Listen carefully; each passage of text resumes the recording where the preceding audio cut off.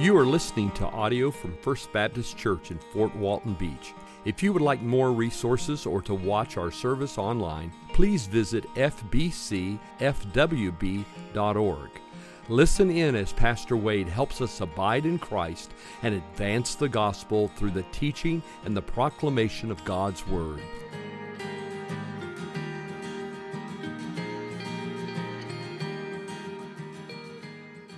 All right, Psalm 17. Psalm 17. We are walking through the Psalms, and we've made it to Psalm 17. Psalm 17 is interesting because it is not a well-known psalm. If I went around the room and say, tell me your favorite psalm, I doubt anyone would say Psalm 17. There's just not a lot of real memorable verses in this chapter. There's one verse that you'll kind of take note of as we walk through it. But again, it's just not a real well-known psalm, but it is full of great information and a great challenge for our lives. So I'm excited about studying it. So let's look at Psalm 17. I want to read it together, read it with you, and we'll read together, and then we will pray, and then jump into the study of this psalm. It says there in verse 1, a prayer of David. Hear a just cause, O Lord, attend to my cry. Give ear to my prayer from lips free of deceit. From your presence let my vindication come. Let your eyes behold the right. You have tried my heart. You have visited me by night. You have tested me. You will find nothing. I have purposed that my mouth will not transgress. With regard to the works of man, by the word of your lips, I've avoided the ways of the violent. My steps have held fast to your paths. My feet have not slipped. I call upon you, for you will answer me, O God. Incline your ear to me. Hear my words. Wondrously show your steadfast love, O Savior of those who seek refuge from their adversaries at your right hand. Keep me as the apple of your eye. Hide me in the shadow of your wings from the wicked who do me violence, my deadly enemies who surround me. They close their hearts to pity with their mouths. They speak arrogantly. They have now surrounded our steps. They have set their eyes to cast us to the ground. He is like a lion eager to tear, as a young lion lurking in ambush. Arise, O Lord, confront him, subdue him. Deliver my soul from the wicked by your sword. From men by your hand, O Lord, from men of the world whose portion is in this life, you fill their womb with treasure. They are satisfied with children. They leave their abundance to their infants. As for me, I shall behold your face in righteousness. When I awake, I shall be satisfied with your likeness. Let's pray together. Father, we are indeed grateful for another opportunity to gather as a faith family, and let your word speak into our lives. I pray, God, that you will use your word by the power of your Spirit to touch us, Father, to inspire us, to challenge us, to transform us, to encourage us. Lord, have your way in our midst, and we'll thank you for that grace. It's in Jesus' name we pray. Amen.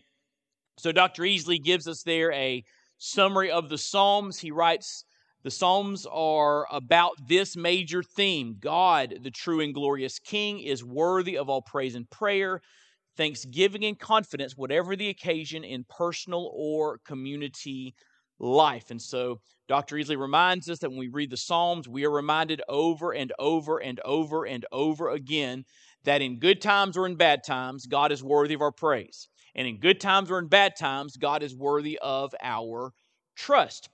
John Piper picks up on the reality that these are songs. There are creative elements to these collections, or this collection of Hebrew hymns. And these hymns, these songs connect with us at an emotional level. That's why, most Christians I know would say, well, I love the Psalms. The Psalms are powerful. I enjoy reading them and studying them. We connect with them because they engage us in our emotions. And John Piper says the Psalms are songs, they are poems. They're written to awaken and express and shape the emotional life of God's people. Poetry and singing exist because God made us with emotions, not just thoughts. Our emotions are massively important.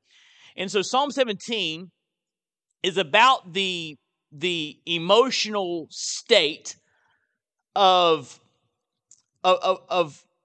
how you feel when life squeezes you. You ever been squeezed by life? Raise your hand. Yeah, we all have. And that's what this psalm is about. And the major thesis that I want to give you tonight and then kind of unpack is this.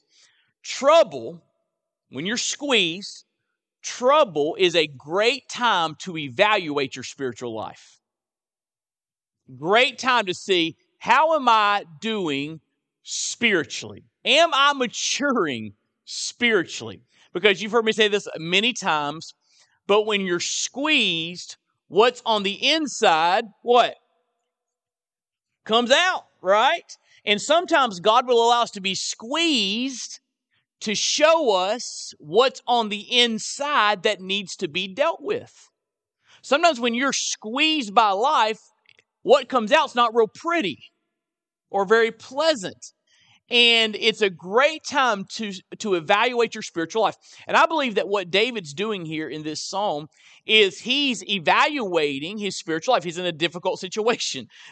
David wrote a lot of psalms, and most of the psalms that he wrote are written in the context of trouble. David experienced a lot of trouble from a lot of different areas in his life. And we don't know exactly what situation he's dealing with here historically, but we know he's dealing with enemies, people that wanted to hurt him or destroy him. This could have been one of his battles with the Philistines. This could have been Absalom's rebellion. It could have been any number of things. But he has some enemies that want to hurt him, and he's being squeezed, and he takes this opportunity to think through his spiritual life. So what I want to do is I want to take this psalm, and I want to draw from it 5 questions that you and I can use to evaluate how we're doing. 5 questions to evaluate our spiritual lives. So, question number 1 that you ought to ask, and that trouble and trial and squeezing can make you ask, is this: how is your heart? How is your heart? Notice he says there, verse 1, hear a just cause, O Lord. Attend to my cry. He's got some trouble. He's going to God in prayer.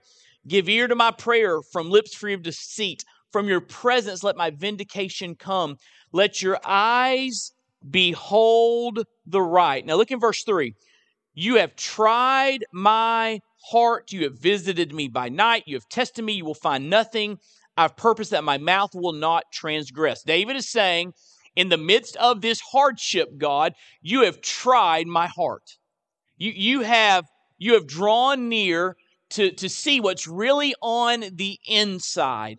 And David says, you've tested me, you'll find nothing. In other words, my heart is clean and pure before you. As far as David knew, he was walking in the fear of the Lord. He's dealing with his heart, taking the occasion of trouble to evaluate his heart. Now notice here, as he talks about the heart in verse 3, that one of the lead indicators of the condition of the heart is your speech. Notice what he says there in verse 1. Give ear to my prayer from lips free of deceit. So David's saying, my lips, as far as I know, are not being used to deceive, to mislead. They are lips free from deceit. And then look what he says at the end of verse 3. I've purposed that my mouth will not transgress. All throughout Scripture, there's an inextricable link between the heart and the mouth. And here's how Jesus says it over in Matthew chapter 12, verse 34. He says, out of the abundance of the heart, the mouth speaks. So speech is a very effective indicator of what's going on in your heart. If your lips are deceitful, they're coming from a deceitful heart. If your lips are mean, they're coming from a mean heart. If your lips are full of anxiety and worry, they're coming from a worried heart. If your lips speak fear, they're coming from a fearful heart. If your lips are angry, they're coming from an angry heart. If your lips are kind, they're coming from a kind heart. If your lips are loving, they're coming from a loving heart. If your lips are encouraging, they're coming from an encouraging heart. We could go on and on and on and on and on, right? Because what's in your heart, what's down in the well, what? Comes up in the bucket. And what's down in your heart will come out through your mouth. And so David's saying, as I'm in this trouble and trial, God is testing me, showing me what's in my heart, and I'm watching what my lips are doing. And as far as I know, David's saying, my heart is clean and pure before the Lord. And so when you find yourself squeezed by life, what's on the inside comes out, it's a great time to ask the question, what's the condition of my heart? Is it clean and pure, or is it just full of stuff that I need God to deal with? How is your heart? Evaluation question number 2. Where do you go for help? Where do you go for help? Notice what David says in verse 6. I call upon you, for you will answer me, O God. He's talking about prayer. He begins the entire psalm with prayer. Here, just cause, O Lord, attend to my cry. He's crying out to God in his need. Then he says in verse 6, I call upon you. And he asks the Lord to turn or to incline his ear to him, to hear his words. You know, sometimes when, particularly all my kids have been younger, and I've got an 8-year-old now, and my 8-year-old, oftentimes he'll come and ask me a question or come to tell me something, or most times ask me to buy him something, but he'll come to me and he knows when I'm listening and when I'm not. And even if I'd like to tell, or I'm listening to you, he'll say, Dad, you're not listening to me. Now, here's the reality about our relationship with God. We never have to worry about that with God. He listens, he inclines, he turns our ear. And David knows that. And so in the midst of David's trouble, he goes directly to God for help. So the question is, and I know you know the right answer to this, all right? I know you know that when you're in trouble, you should go to God for help, right? If we were in Sunday school and the teacher asked a question, we'd all raise our hands and say, you should go to God for help. We all know the right answer, right? But I want to know the real answer, and I don't want you to say it out loud, but in the real answer in your life, in your heart, when you are squeezed,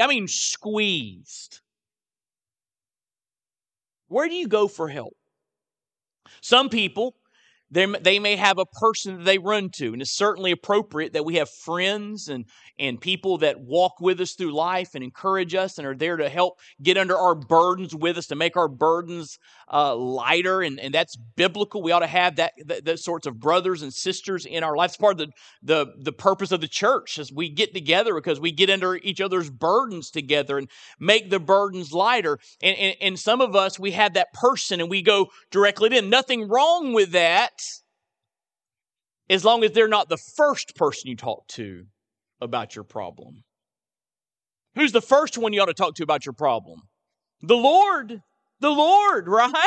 Go to him first. So some people have a person they run to, or some people just kind of withdraw from life, or some people turn to desensitization. They want to desensitize. That's a hard word. They want to desensitize. They want to just escape from it. They don't want to think about it. Or some people just internalize it and carry the burden on their own and try to bear up under the stress. But people deal with problems in different ways. But as Christians, just like David, listen, our immediate instinct, or let me say it like this, our default should be, when we are squeezed, the first place we go is to the Lord. Like the old hymn says, oh, what needs we often forfeit, oh, what needless pain we bear, all because we do not carry everything to God in prayer. Now, I know, again, you would say, well, you ought to go to God first. Do you? Is he really the one you run to when you're squeezed by life? Or do you go to somebody else or something else, or just try to figure it out on your own and just try to kind of manage the stress and anxiety? Where do you go for help? You ought to go to God. Listen, you never have to get his attention. If If you're his child through Jesus Christ, if Jesus is your Savior, he's your Father and your friend, he'll always listen to what you have to say. Isn't that good news? Number three, third evaluation question when you're squeezed by life. Do you feel secure? Do you feel secure? And the other way to ask that question is this: are you overcome by fear and worry and anxiety and stress? Or have you learned to rest in your relationship with God? Do you feel secure? Now, here's some of the verses you might sort of recognize because they are beautiful verses, powerful verses. And it starts there in verse 7. David says, "Wondrously show your steadfast love, O Savior, of those who seek refuge from their adversaries at your right hand." Then look at verse 8. "Keep me as the apple of your eye. Hide me in the shadow of your wings." He says, "From the wicked who do me violence, my deadly enemies who surround me, they close their hearts to pity. With their mouths they speak arrogantly. They have now surrounded our steps. They've set their eyes to cast us to the ground. He is like a lion eager to tear, as a young lion lurking in ambush. Arise, O Lord, confront him, subdue him. Deliver my soul from the wicked by your sword." And so David is saying, when I'm squeezed by life, surrounded by trouble, surrounded by enemies, I need to remember that I am the apple of your eye, that I am hiding under the shadow of your wings. That phrase, apple of the eye, is really interesting. It's literally in the Hebrew language, the little man of the eye. Keep me as the little man of the eye, which means the pupil. That's the smallest part of your eye. And there's two ways to think about this. I always read this passage and this verse, and I thought when David said, "Keep me as the apple of your eye," he was saying, keep your focus on me, Lord. Keep your eye on me. Watch over me, kind of thing. And that's kind of how I've always thought through this verse. But as I've studied it, there's another way to think about it.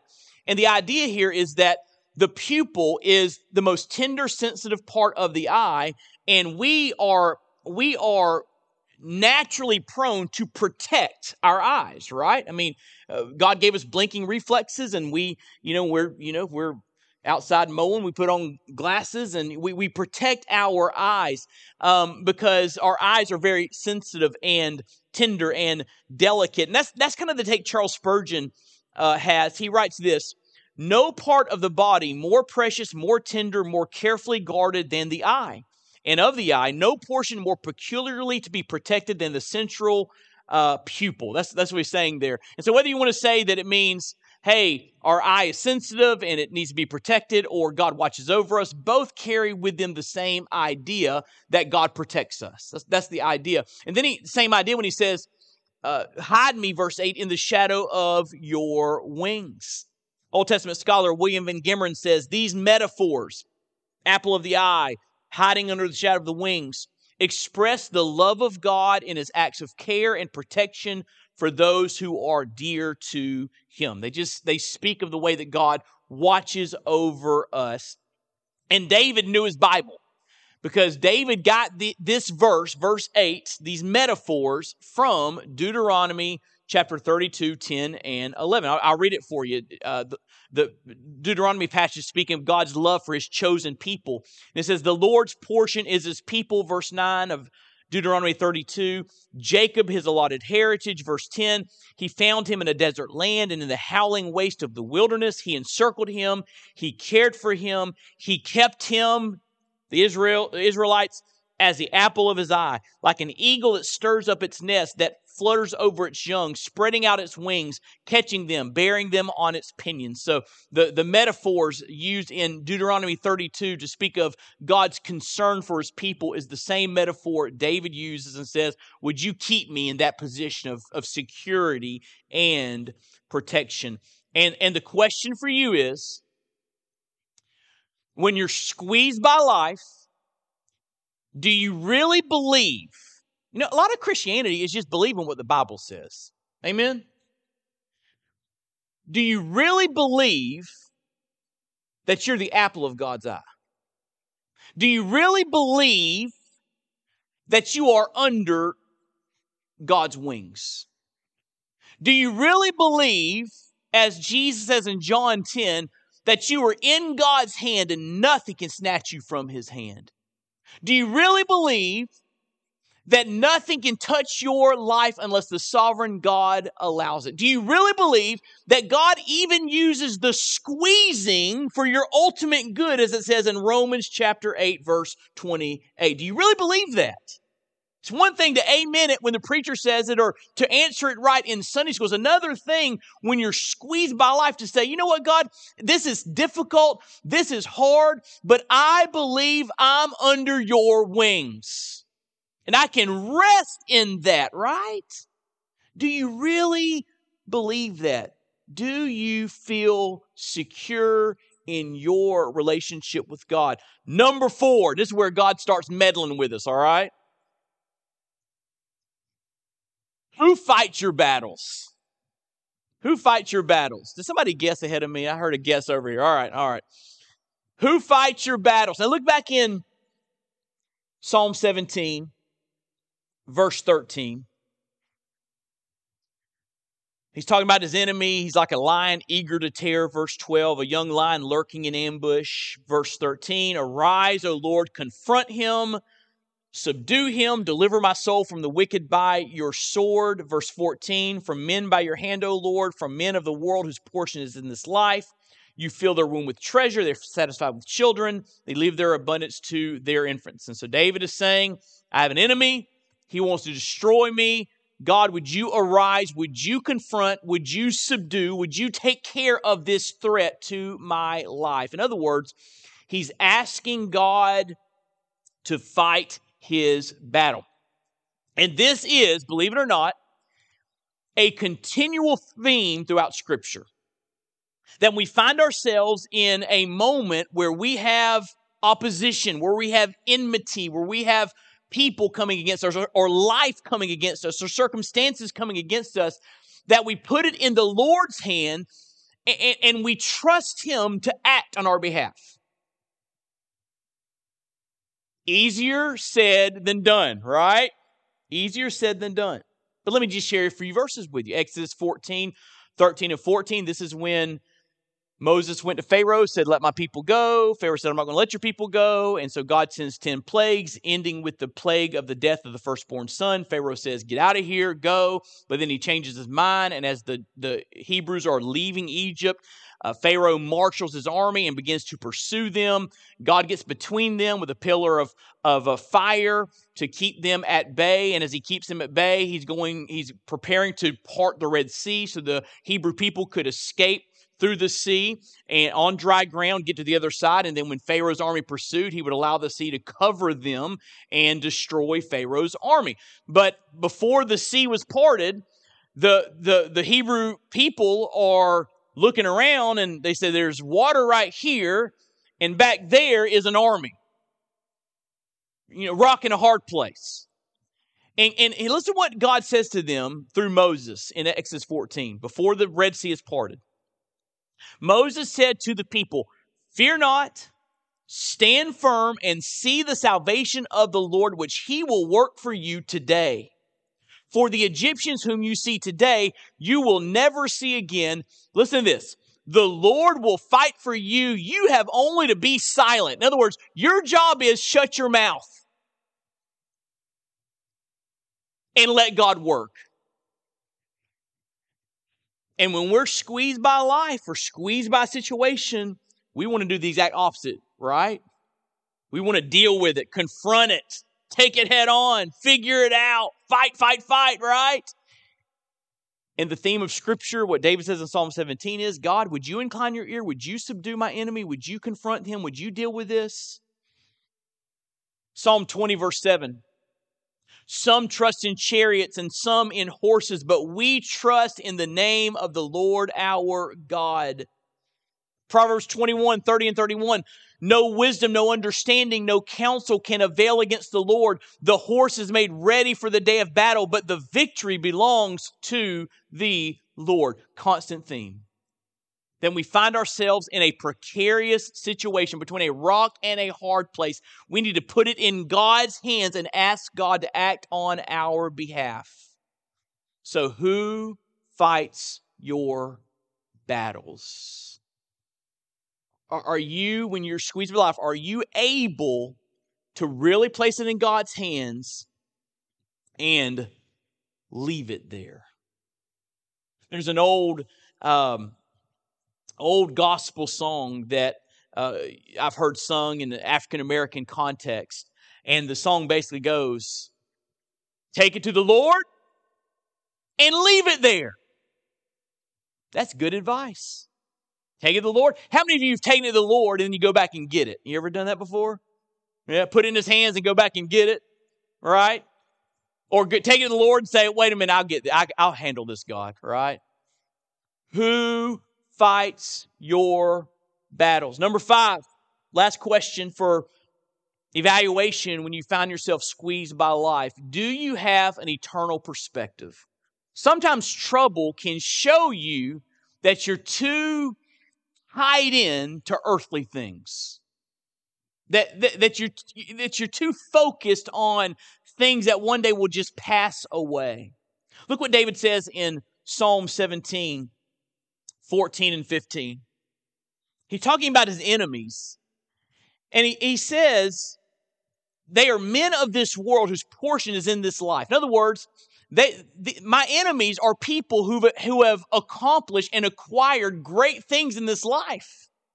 He goes on to say, you fill their room with treasure. They have kids and they have grandkids. They have families. They leave their abundance to their infants. They've acquired some wealth and they pass on their wealth and they have an inheritance for their descendants. This is David's way of saying, my enemies have accomplished and acquired much, but that's all they have. The things of this earth, that's all they have. But look at the contrast in verse 15. David says, as for me, I'm thinking beyond this life. He says, I shall behold your face in righteousness. When I awake, I shall be satisfied with your likeness. The sleeping there is a euphemism for death. I'm going to die one day, and I know that's going to happen. But when I close my eyes in death, I'll open them, and I'll see your face. I will be satisfied with you in heaven forever. And the question is, do you have that eternal perspective? Hold your place, but actually, let's leave this place. I want to read you one more scripture and we'll be done. Turn over to 2 Corinthians, New Testament book of 2 Corinthians. I want to show you an important passage of Scripture. 2 Corinthians chapter 4 that deals with this idea of eternal perspective. 2 Corinthians chapter 4, verse 16. We're going to close with this. The context of 2 Corinthians 4 is trouble, hardship. Paul keeps saying we're going through some stuff, but we don't lose heart. We're dealing with some difficult things. We're being squeezed, but we don't lose heart. And why is Paul able to keep on keeping on and not lose heart as he dealt with great hardship in this life? Look what it says in verse 16. So we do not lose heart. Said earlier in the chapter as well. Though our outer self is wasting away, our inner self is being renewed day by day. For this light, momentary affliction is preparing us an eternal weight of glory beyond all comparison. Look in next verse, verse 18. As we look not to the things that are seen, earthly things, but to the things that are unseen. For the things that are seen are transient, but the things that are unseen are eternal. And so Paul's saying the reason we're able to keep on keeping on when we go through difficult times is because this world's not our home. Sure, we've experienced some loss in this world. And sure, this world is hard, but this isn't home. We're not home yet. We're keeping our perspective on what's coming, an eternal perspective, just like David says. My enemies, they look like they are thriving in this world. But guess what? When I die, David's saying, because of my relationship with God, I get to see His face. And that's far greater, far better than anything this world has to offer. Amen? And sometimes when you're squeezed by life, it's God's way of showing you are too caught up in the things of this world. Listen to this. things that aren't going to matter a million years from now. What's going to matter a million years from now? Jesus is going to matter a million years from now. The fact that he saved you by his grace and by his blood, that's going to matter a million years from now. The gospel, sharing the gospel with your loved one, that's going to matter a million years from now. So do you have an eternal perspective? And here's a little phrase I wrote down. And this, again, this is if we really believe this. And I've seen this in some believers, and this is really what I'm striving for in my own life. And I don't really know any other way to say it than this. Christians should live with a faraway look in their eyes. What I mean by that is this. Yeah, we're living in this world. We're dealing with life stuff, right? The realities of day in, day out living. But Christians ought to have this way of just being able to look beyond it to what's coming. Reminding we're not home yet. It's hard, but we're not home yet. I'm squeezed, but we're not home yet. And I'm going to let this life that's squeezing me remind me of how valuable eternity really is. Life is tough, but guess what?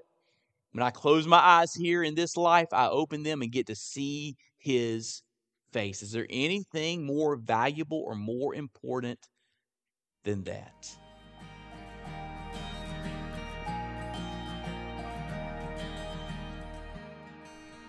Thank you for listening. We pray you've been encouraged and inspired by God's Word. May the Lord richly bless you.